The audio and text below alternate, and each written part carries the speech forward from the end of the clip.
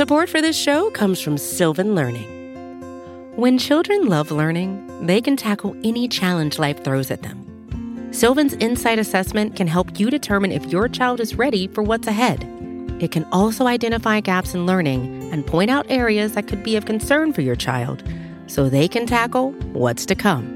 And right now, it's the best price of the year at $29. Go to sylvan29.com to learn more and get your child's assessment for only $29. That's SYLVAN 29.com.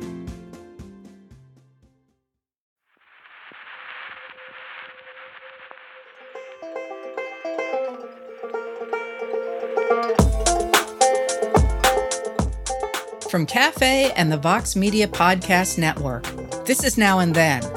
I'm Heather Cox Richardson. And I'm Joanne Freeman. This week, we're going to talk about a topic that, as you'll hear in the episode, on the one hand, has a long history within American history, and not just in America, but has been particularly in the news lately because of Sam Bankman-Fried. He is the 30-year-old CEO who was at the heart of the big cryptocurrency trading platform FTX that had a big explosion, and he's been in the news all over the place. I didn't actually realize he was 30 years old until just in the last day or two. I saw a photograph of him and thought, whoa, that's an interesting phenomenon that someone that young inspired that kind of confidence, which is one of the things we're going to talk about today. He has been, in one way or another, sometimes very publicly, sometimes not very publicly, using his money to gain people's confidence, to gain their money, and then to invest it in ways that now are actually imploding. And one of the things we want to talk about this week is this phenomenon, is people stepping forward in one or another way, inspiring people's confidence, gaining, more often than not, their money. And today we will be talking largely about what are essentially con men. We're talking about people who are conning people regarding money and not necessarily the many other ways in which you can con people, including, I don't know, religion, real estate, whatever else. But in one way or another, these people step forward, they inspire confidence, they inspire people to give them money, and sometimes they get away with it, sometimes they don't. Well, and Sam Bankman-Fried inspired people quite a bit, because his company had a valuation of $32 billion, then used that money in something he called effective altruism. He made a big point of donating a lot of money to Democrats, although it turned out after the crash happened that he was also giving an equal amount of money to the Republicans as well. And when, in fact, FTX crashed and ended up having to file for bankruptcy in the middle of November, on November 11th, the person who was in charge of liquidating the company, a man named John J. Ray III, said of FTX, and this is just an astonishing quotation, "Never in my career have I seen such a complete failure of corporate controls and such a complete absence of trustworthy financial information as occurred here.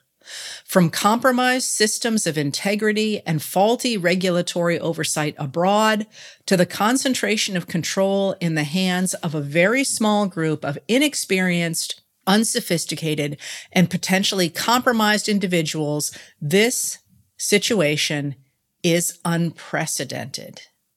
And yet, that's rather explosive as a and it's not really, at least in its overall intellectual and social underpinnings, unprecedented at all. It goes way back to the very beginning of America. And of course, it's worth mentioning that Bankman-Fried is not the only person lately who has found himself in trouble. The minute you talk about con men in the modern era, people always talk about Martin Shkreli, who was the founding of Turing Pharmaceuticals, who got manufacturing licenses for drugs and raised at least one of their prices by more than 5,000%, the sort of numbers that I use sort of as exaggerations when I'm emphasizing that I can't possibly think of a big enough number. I would say something like that, but he did it. And then, of course, at the same time, these days, we're hearing a lot of talk about Elon Musk, who is, at least on paper, I'm always skeptical of these kind of identifiers, but the world's richest person who appears to be running Twitter into the ground. And nobody can quite figure out what he's doing because, I don't know, $44 billion seems to be a lot of money to put into a pile and set on fire. We talked very briefly about Elon Musk in the episode that we did on heroes, and we essentially questioned whether he was indeed a hero. And we heard from a lot of people who were outraged that we would question whether he was a hero. So people were and are very much bought in to the figure he presents and the persona that he offers the public. And one of the reasons that I care so much about the way that con men have fit into our history is that they are not themselves, in a sense, unique, although they all have their unique characteristics, but they really do represent certain moments in American history and certain moments in which old traditions are breaking down and people finally wake up to the fact that they've been sold a bill of goods, if you will. And there are very distinctive moments that we've uncovered to talk about here in American history where con men become, and the exposure of con men really become the flavor of the day. But I'll add another thread to that. At those moments, when this kind of behavior is acceptable, welcomed, wanted, and taken advantage of, you also see with these con men the fact that the human connection and people's confidence in other people, their desire to have confidence in other people, really shows. So that underneath all of the money exchanging hands and all of the vast corporations we're going to be talking about today, tossing around money or grabbing money, at their heart, in one way or another, it's about individual men inspiring confidence, in part through simple charm and, I suppose, boasting through who they are, and people really, in a sense, wanting to find that person and to align themselves with that person and be in their company. Well, and often those con men take advantage of people's best qualities. That is, their willingness to trust people. Right. And that starts right in the early republic. It does indeed. With Thomas Jefferson, sorry. Why did I know? I knew you were going there, Heather. I'm totally kidding. It didn't start with Thomas Jefferson. No, I know, but you get this little Jefferson smirk on your face. Well, I just, it's like hard to put somebody doing something unsavory into these conversations without mentioning Jefferson. Well, to you, I can't go there. But at any rate, when we were first discussing this as a topic, we were mostly focused to begin with on the early 19th century. And in the back of my mind, I recall that there was something at some point in my distant past that I had read that was earlier. And indeed, there's a man named Stephen Burrows. He's actually born in 1765. He dies in 1840. So he's a really late 18th, early 19th century person who... Stamp Act to Manifest Destiny. That's interesting. Quite a span, right? Yeah. Who was ultimately, when he was doing it, perhaps not renowned, but was a renowned counterfeiter and thief, and was apparently extremely charming, as many of the people we're going to be talking about today were, very ingenious and brash. At one point, supposedly when he was young, he actually stole some of his father's sermons and then set himself up as a fake minister, charging $20 per sermon. And when he was confronted on that, he essentially said, well, I'm just as worthy of giving a sermon as anyone else, aren't I? I mean, I have things to say. I can give sermons. What's the problem? I gave sermons. You liked them. You paid me for them. Why is this a problem?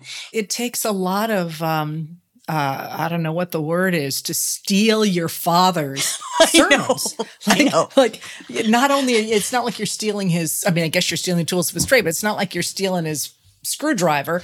You're stealing his sermons, which are supposed to be the word of God. But you know what? They're for the taking, I guess. It's kind of a noteworthy start. He, in a sense, he is a true con man and ultimately becomes a massive counterfeiter. But his belief that, whatever he can get away with, he should be able to do, because why shouldn't he be able to do what he does? He can sermonize. This is what he said about his ability to act as a con man. He said, this is a quote from, and I will say here, from his memoirs. He wrote and published his memoirs. The memoir of Stephen Burrows. You never know, right? Full of his exploits. In his memoir, he says, I consider a man's merit to rest entirely with himself, without any regard to family, blood, or connection. So every man to himself, and you prove your merit through what you can do, which is this sort of American democratic message allowing for conning and scams. Although, interestingly enough, not a focus on community and being honest with each other. It's every man for himself. And that idea of being separate from the community and able to outsmart everybody else because you're better than them. And therefore, you should be able to manipulate them in such a way that it comes back to your benefit. That, I think, is another through line. Yes, I think that's absolutely true. I also think, and I felt the need to say this as I was plunging into his Burroughs memoir, if anyone wants to do like an exploit film, man, his memoir, he's the guy. He's waiting for it. One of the things he describes in, again, if it's true, in his memoir is he ends up being chased all over the place because he becomes known as a counterfeiter. And so he's, running from state to state and into Canada, out of Canada, and of course writes about all this after the fact. And he writes in his memoir about strapping on a pair of snowshoes backwards so that he would baffle the people chasing him. What year was this written? Somewhere in the 1830s, 1840s, I believe. Perfect, because I would be inclined not to believe a great deal of it because of the romanticism of literature at that time, but also because that's exactly the period when people begin to pay attention to the con man. Precisely, which in and of itself as a word doesn't come back until 1849, right? Before that point, here's a little known fact I learned this morning. Before that point, rather than say con or con man, people referred to conning people as diddling. And Edgar Allan Poe wrote an essay called Diddling Considered as an Exact Science, published in 1843. So a little bit before the phrase actually comes about. But this is how Poe described what a confidence man or what a diddler is. He said the ingredients are minuteness, interest, perseverance, ingenuity, audacity, nonchalance, originality, impertinence, and grin. Grin. Just charm. Throw that in there too. And then you get what we now call a con man. So con men break into popular culture in the early Republic. And they break into popular culture, I think, in ways that I really want to hear you talk about. But it's really important, it seems to me, that that's the era when small towns are breaking down, when people are moving west after the American Revolution and then after 1825, after the opening of the Erie Canal. They're moving in huge numbers into new places. Cities are starting to grow. The number of cities that have more than 10,000 people in them multiplies by 8 times between 1820 and 1860. And what this means is that you don't know the people around you. And it reminded me, Joanne, of when we were talking about the ideal dating person in games. And you talked about in this period the idea of a man you shouldn't date, or a bad guy. I can't think of what the word I'm looking for is exactly, because I remember the one from your period, which was a mushroom man. A mushroom gentleman, yes. You didn't want to date a mushroom gentleman. And these two things go together. And now you better explain what a mushroom gentleman is. Right. Well, a mushroom gentleman is essentially a man who springs up out of nowhere. It's assumed he comes from some dark, damp place. Who the heck knows? Has no roots, right? He has no roots. He has no roots. That's it. Who is this person? He's a mushroom gentleman, which is a late 18th century term, which I just think is wonderful. But it's very much along the lines of what we're talking about here is, and particularly, not only do you have people uprooting themselves, talking about roots and going to all different places, but a lot of the people certainly coming into cities are single men and women. So not only no roots, but they're arriving on their own.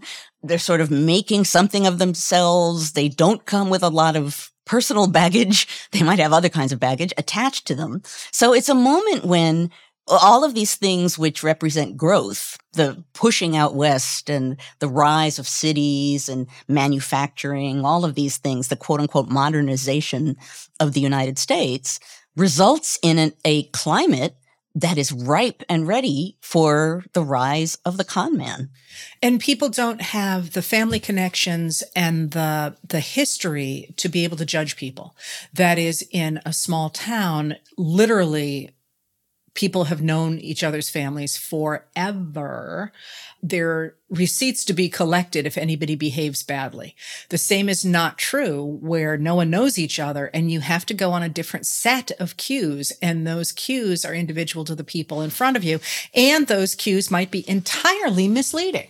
And so some of those cues, if you think about how people, for example, your image of how people dress in the late 18th century with the lace at their wrists and the lace, the very fancy clothing, it was the case that you could look at what someone was wearing. If they were wearing lace at their neck and at their wrists and it was white, like really white, not dirtied, that was a gentleman, because who else could keep that kind of linen clean?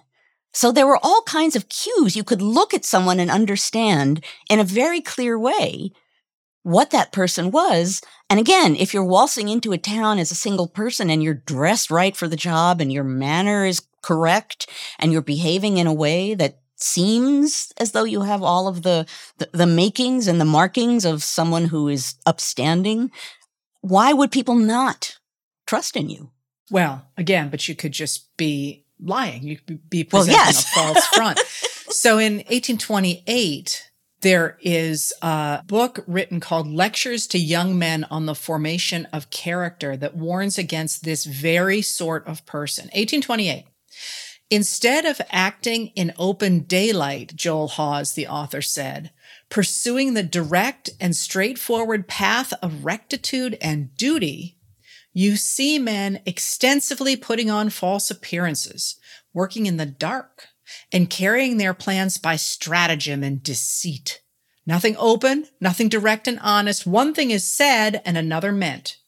When you look for a man in one place, you find him in another.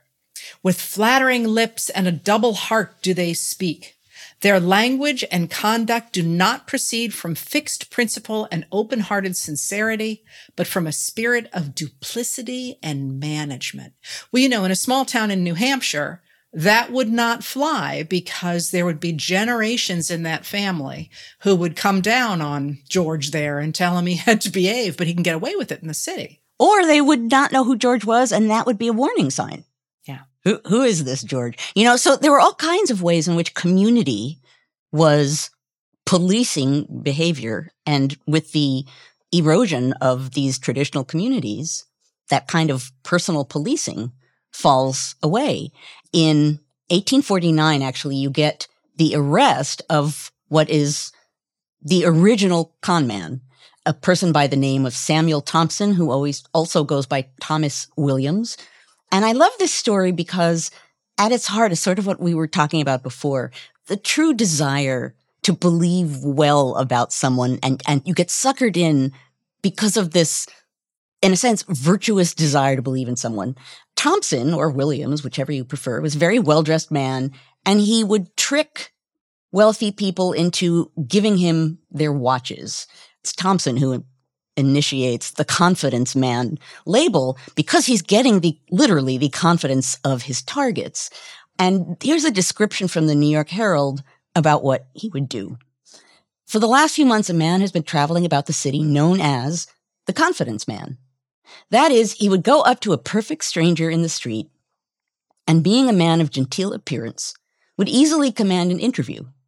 Upon this interview, he would say, after some little conversation, "Have you confidence in me to trust me with your watch until tomorrow?" The stranger, at this novel request, supposing him to be some old acquaintance not at the moment recollected, allows him to take the watch, thus placing confidence in the honesty of the stranger, who walks off laughing, and the other, supposing it to be a joke, allows him to do so. This is a person who, in one way or another, is, in some cases with these con men, actually literally saying, isn't it a shame that people don't have confidence in each other anymore? People should be better than that. We should have confidence in each other. And by the way, can I borrow your watch? and then you walking off of it. Exactly. You can totally see how that kind of conversation might draw you in. Like, you're right. These days, no one has confidence in anyone. And then this person says, and surely you would have confidence in me. And you've totally led this person in to a place where they're not necessarily inevitably, but are likely to feel inclined to want to say, yeah, okay, you're right. And the Marks are people who would be completely trustworthy with your watch. So it never occurs to them that somebody could be so incredibly brazen as to say, give me your watch and with the assumption I'll give it back, because he probably never said I'll give it back.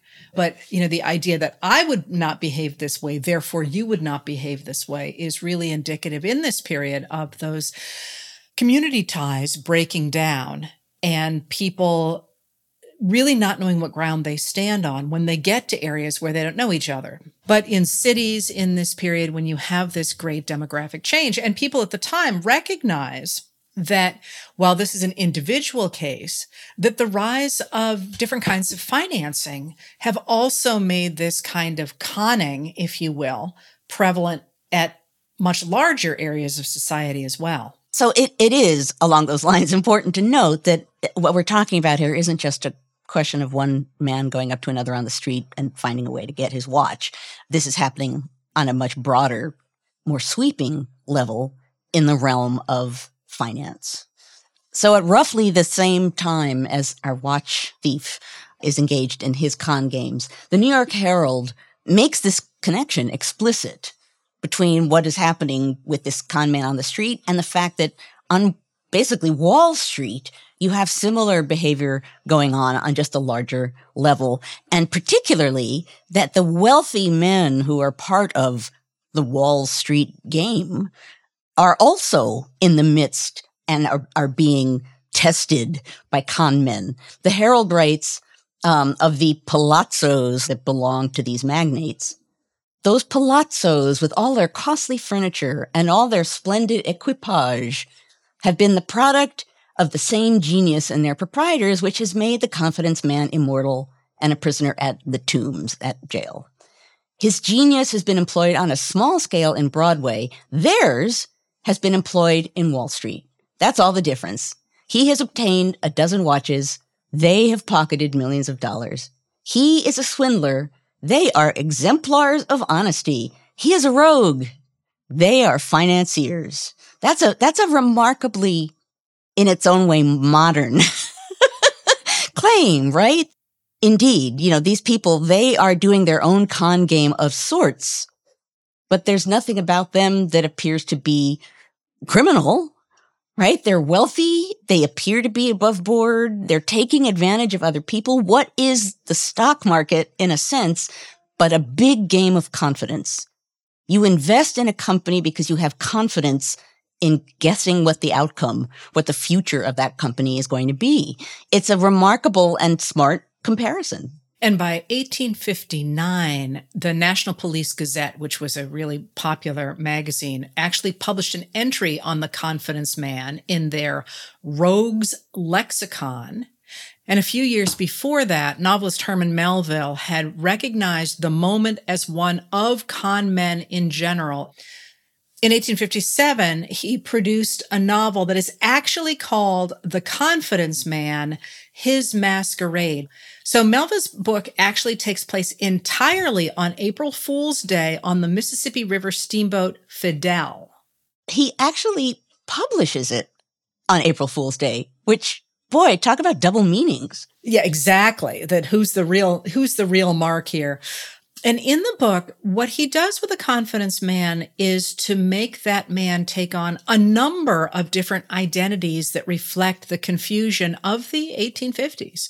The con man is at different times a black beggar, a mourner, a man in a gray suit, an herb doctor, a cosmopolitan, all in different ways in which he is trying to get money and loyalty from his fellow travelers. So by the time of the middle of the 19th century, the entire sense of, if you will, community and who you can trust has broken down. Melville's con man at one point says to a young traveler, "For, comparatively inexperienced as you are, my dear young friend, did you never observe how very little confidence there is? I mean, between man and man, more particularly between stranger and stranger. In a sad world, it is the saddest fact. Confidence. I have sometimes almost thought that confidence is fled, that confidence is the new Astria, emigrated, vanished, and gone. And he is literally here channeling the earlier con man and exactly the way that he was conning people out of their watches. Pulling a connection, drawing a human connection between them, and one way or another getting what he wants by saying, confidence, we should be able to have confidence in each other. What a sad, sad sign of the times. Yes. So in a way, taking this moment that is changing so rapidly and where the ground is shifting under people's feet and saying, I can take you back to a nicer, calmer time of community if only you trust me. So there's a con of time as well as of money. Absolutely. And the money component is key here because there is that sort of, yes, the good old days of confidence. On the other hand, Melville, in The Confidence Man, very bluntly acknowledges that business is a matter of confidence. He says, quote, confidence is the indispensable basis of all sorts of business transactions. Without it, commerce between man and man, as between country and country, would, like a watch, run down and stop. Business is a matter of confidence. But who, boy, is that going to get people in trouble in the 1920s? When, in fact, that idea of confidence and confidence men is going to push America into the Great Depression after the Great Crash.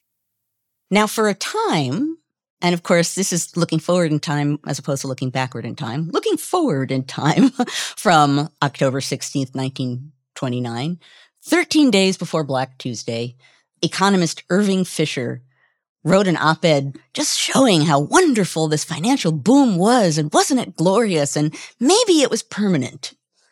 He said, stock markets have reached what looks like a permanently high plateau. That just makes you just sad almost.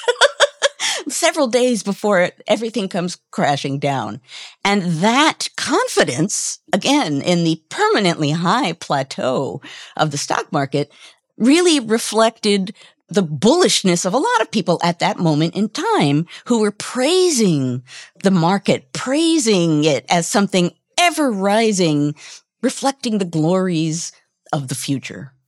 Well, and Fisher becomes really famous because he goes on, this is days before the Great Crash, to say within a few months, he expected to see the stock market, and I quote, a good deal higher than it is today. And when other economists said, maybe we ought to be regulating something here, he insisted that they were un-American and that you had to invest in America and everything was just ducky. On the 24th, the stock exchange briefly rebounds, and then it looks like it's really going to crash on October 29th. When October 29th comes, it doesn't go down quite as fast as people expect it to because of the actions of a man named Richard Whitney. Now, Richard Whitney was the vice president of the stock exchange, and a number of very wealthy bankers had empowered him to act in their behalf. So he goes down onto the floor of the exchange, and he very publicly, openly, sort of ostentatiously makes a bid to purchase 25,000 shares of U.S. Steel at $205 each, which is way above the current market prices. And then he went on to put bids on other similar blue chip stocks. As he does this, it starts to reinforce the idea that things can't possibly be that bad if the vice president of the stock exchange is putting money on these things and the bankers are behind him. And it slows down the slide that day. And the Dow Jones Industrial Average, which is the key way at the time that they measure the health of the stock exchange, starts to buoy up a little bit. But what I love about Whitney is he looks like such a hero at this point. They literally call him the White Knight of Wall Street. He's doing it, first of all, by calming people and by convincing them that things are okay using other people's money. Right. But because he is so public, what happens is that when Congress decides that it's going to look into what actually happened on the stock market, because remember in this period, there's no regulation, that, people can do whatever they want and they're going to look into it. They actually have Whitney come in and testify. And he comes in and he says the way that we should fix the economy is to cut the salaries of government workers and to cut benefits for veterans because there's way too much money going out to these sorts of people.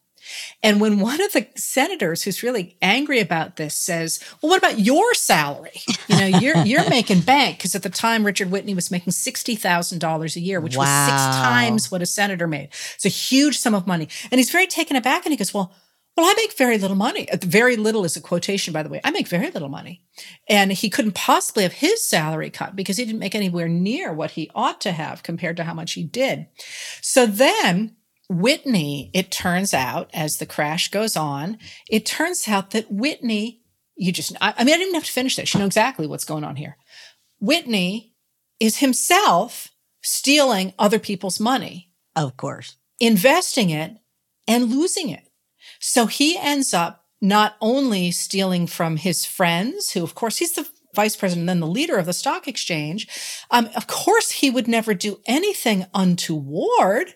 He ended up stealing about $800,000 worth of bonds from his father-in-law's estate.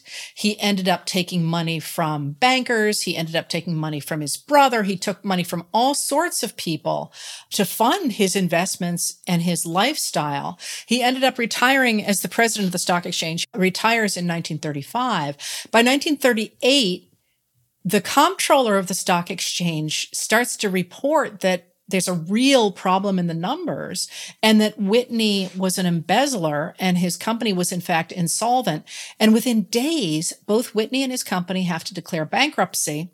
And finally, he gets charged with embezzlement by Thomas Dewey. Thomas Dewey, who's going to become the Republican candidate for president, on the promise he would clean up all the crap that was going on Wall Street. And Whitney eventually ends up in Sing Sing prison. He is indicted by a grand jury and then he pleads guilty. He ends up going to Sing Sing for a term of 5 to 10 years.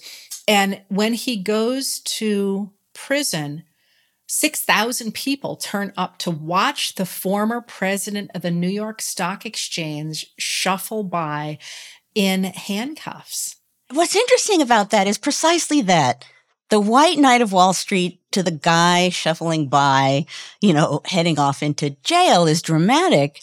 What strikes me about it, though, is that all of it, the performance on the floor to affect the slide of the market, the fact that he's embezzling money in one way or another, it's all a big con. And it dramatically shows just what you and I have been talking about in this episode, which is the link between business and confidence and crime and confidence.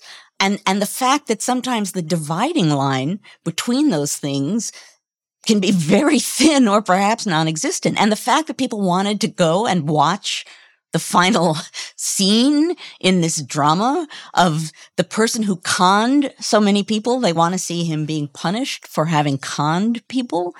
It's kind of a morality tale of sorts, but it's also in a way understandable to see why these people, even after having committed this kind of crime, become pop heroes.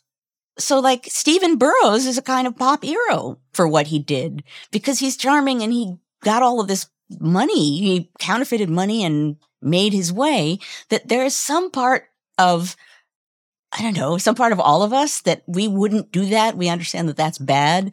And on some level, you vaguely admire the person that has the chutzpah to put himself forward and do that. Well, the thing about Whitney, I think, along those lines is that people wanted a white knight. They wanted somebody who could come in and do this. And so they were willing to believe. And what you just said about people then admiring that individual when it turns out they were lying the whole time. I talk a lot about Hannah Arendt, but that's something that she pulls up when she talks about the rise of dictators, because she's actually talking about totalitarians. But I think the larger point is a good one, that if you are feeling like the system is kind of crazy and you don't understand where the ground is under your feet, you kind of like the guys who've gamed it. You like the idea that somebody can just reveal the whole thing for being the sham that it is. So there's both on the one side, people being like, yeah, I'll lend you my watch. And other people being like, yeah, he's great. He's stealing her watch. There's a really complicated psychological relationship to being conned that, and you know me, I always go back to politics, that I think actually has a lot to do with the way Americans, anyway, approach that kind of a character in politics. Oh, absolutely. And again, you admire that person for playing the game, succeeding at the game, and pointing out that it's a game all at the same time. Think of all of the ways in which, as a politician, you can posture as the person who is going to do X, Y, and Z and reveal all of the scams and clean everything up. And sometimes that very person, as we've been talking about again and again today, is the person committing some of those scams. But if he steps forward as, look at me, I can do what you can't do. I can step forward and get away with it. And in doing so, I'm proving you right. You're right. The system is rigged. And watch me take advantage of it. It's complicated.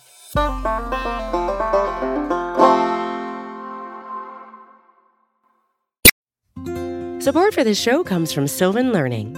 As a parent, you want your child to have every opportunity, but giving them the tools they need to tackle every challenge, that takes a team. Now more than ever, educational support tailored exactly to what your child needs can make all the difference.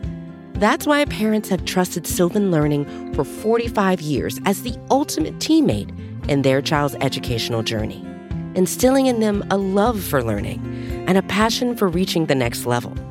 And Sylvan's Insight Assessment can identify gaps in learning and areas that could be of concern for your child. It's a 360-degree view into your child's learning that you can't find anywhere else, and helps ensure that your child didn't miss something in school that might put them at a disadvantage in the future. And right now, it's the best price of the year at $29. Go to sylvan29.com to learn more and get your child's assessment for only $29. That's SYLVAN29.com. For more Cafe history content, check out Time Machine, a weekly column by our editorial producer David Kurlander, inspired by each Now and Then episode. You can receive the Time Machine articles through the free Cafe Brief email. Sign up at cafe.com/brief.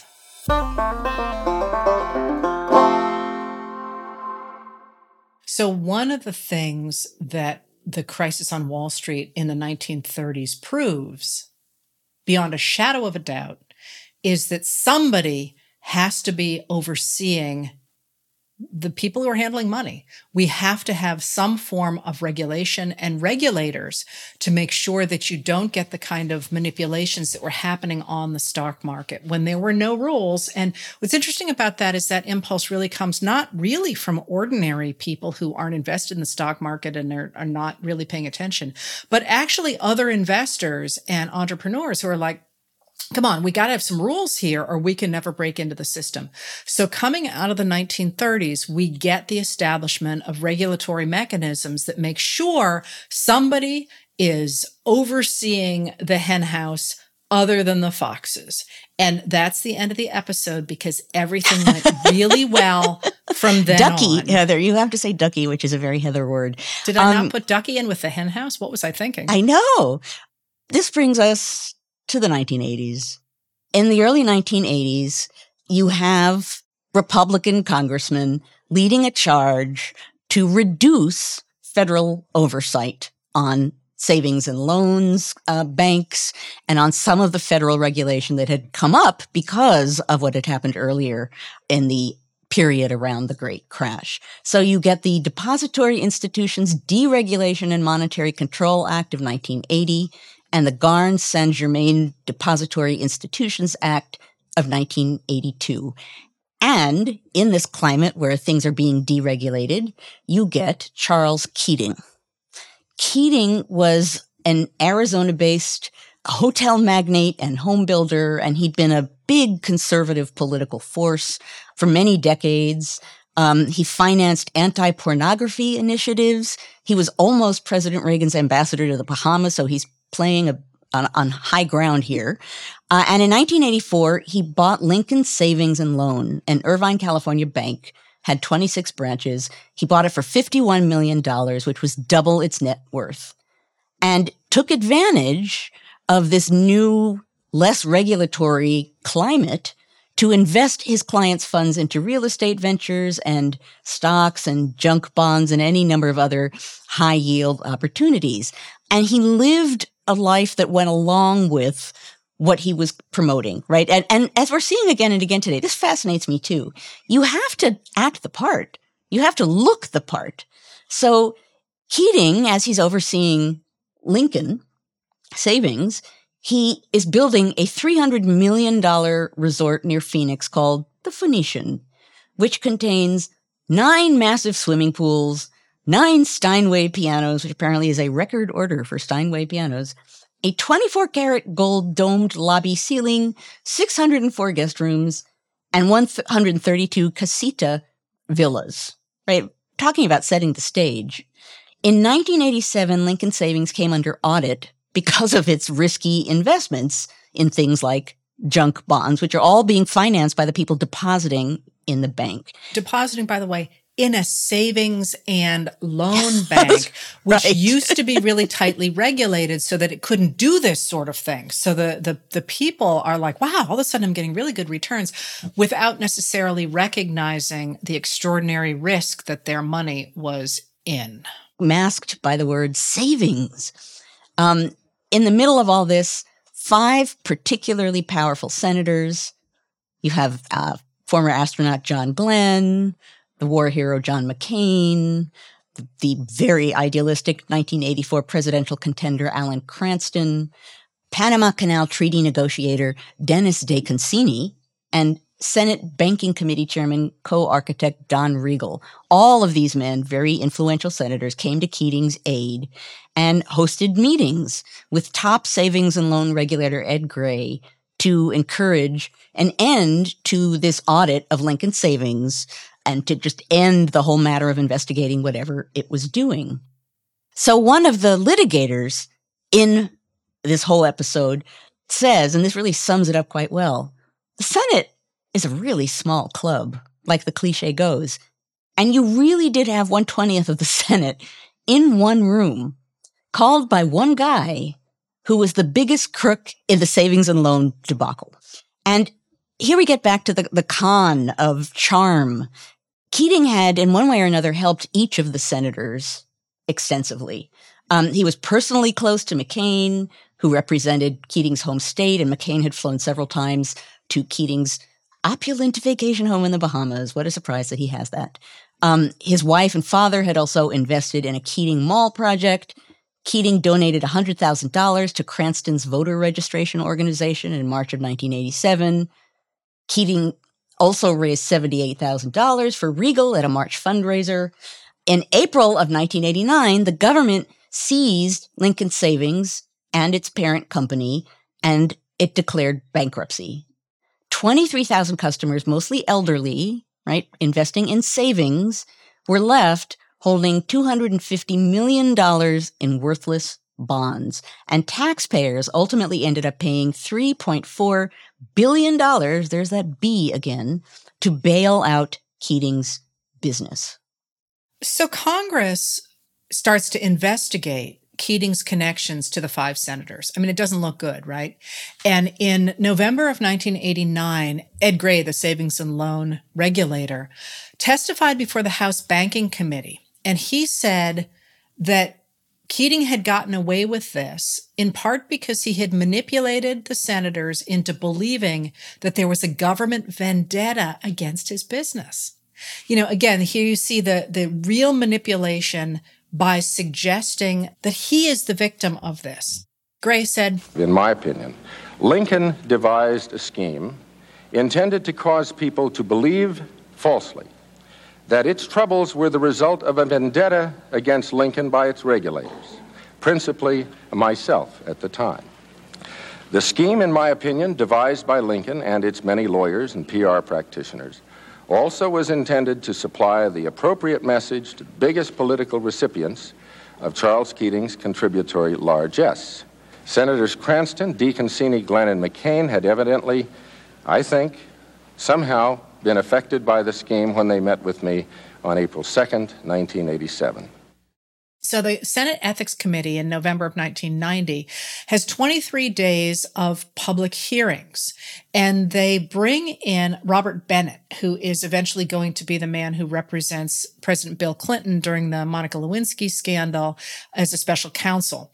Each of the senators defended their conduct, and McCain argued that his inquiries to Gray were only appropriate for a constituent with such power in his state. He said, "The only thing I said I could do was to inquire whether American Continental Corporation and Lincoln Savings were being treated fairly. I did this, Mr. Chairman and members of the committee, not because of friendship or lack of friendship with Charles Keating. I did it because, as I stated in the second meeting, our job as elected officials is to help constituents in a proper fashion. American Continental is a big employer and important to the local economy. I would not want any special favors for them." In fact, in January of 1993, a federal jury convicted Keating of 73 counts of wire and bankruptcy fraud, and he served 50 months of a 12-and-a-half-year prison sentence before his conviction was overturned on a technicality. And later on, when he wrote his memoir, Worth the Fighting For, in 2002, John McCain reflected on his attraction to Keating. And I would love for you to read this, Joanne, because once again, it feels like he's about to ask for somebody's watch on Broadway. Absolutely. This is the thing, I guess, that fascinates me most about this entire enterprise. But let me read McCain's quote. "Keating was quite obviously an important supporter of my ambitions, but more, I genuinely liked him and enjoyed being around him, especially on those occasions when Cindy and I and our oldest child, Megan, were invited to his family's vacation home in the Bahamas. I was never concerned that the time I spent enjoying Charlie's company would raise public doubts about my judgment. He was a successful, prominent Arizona businessman, widely admired in the state, and I didn't believe his support and friendship were based on anything other than political and personal affinity. He was also a self-starter, a man of great confidence and daring who saw life as a huge adventure. People like that appeal to me." There it is. McCain puts it so plainly. I liked the guy, and I thought I was just interacting with a guy I liked. And he was a man of such confidence, and he was doing things that were so adventurous. It appealed to me. It never occurred to me that something was going on here that shouldn't be going on. I mean, in a way, that statement by McCain is like a true heartfelt testimony to what it feels like to have been conned and to realize you've been conned. I just liked him. I liked being with him. I didn't think he was doing anything wrong. I mean, he's a great guy. I would have given him my watch. I mean, it's remarkable, again, the personal interaction in all of this financial systems and the growth of cities and the changing of the frontier in the United States and all of these big systems in operation. And what we keep coming back to again and again and again is the personal relationship between someone and a confidence man, or sometimes woman, who is able to use that vast system in some way or another to get something that they want. Within all of those vast systems, there are people who want desperately to find this person who they can trust, who they can give their money to, who will take care of them, who will give them some footing on what feels as though it's a very frightening, uncharted, ever-shifting terrain. And I will add, in America anyway, there is a pattern of the loss of those community ties because of demographic change or geographic change or new technologies that permit, for example, the extraordinary reinvestment of monies, the different ways in which there is constant change going on. And there seems to be a wave where we get these new technologies or the new demographics or any of the things that we've identified, and people recognize that they're being taken for a ride. There's this moment when it's like, wow, look at Charles Keating, or wow, look at Richard Whitney. Isn't this great? And then the whole thing comes crashing down, and we respond by using the federal government to impose the kinds of limits that in the past a small town would have. That is, you're going to have to file your paperwork. You're going to have to make sure sure that this is actually legitimate, that helps to level the playing field between the con man and the mark. And then once we get that sense back again, we tear up all those regulations and we tear up that even playing field, and we get right back to where we started before. And the final sort of brick in this wall that we're building of this American tradition, of course, is the fact that for so many people for so long, and even today, the United States has always been this place where there's always land available, or there's always opportunity, or you can move through social circles and raise yourself in a way that might not be possible in the old world, that there's a sort of sense in the United States that you can really climb and make something of yourself, and that's the admirable thing to do.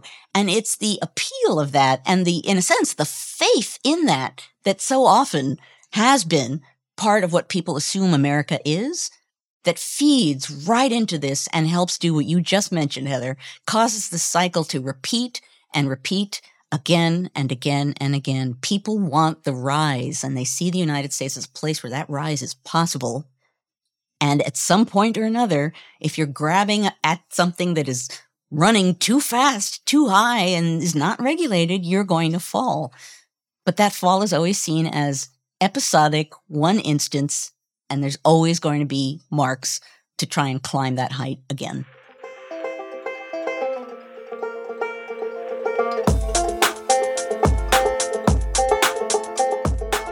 Our conversation continues for members of Cafe Insider.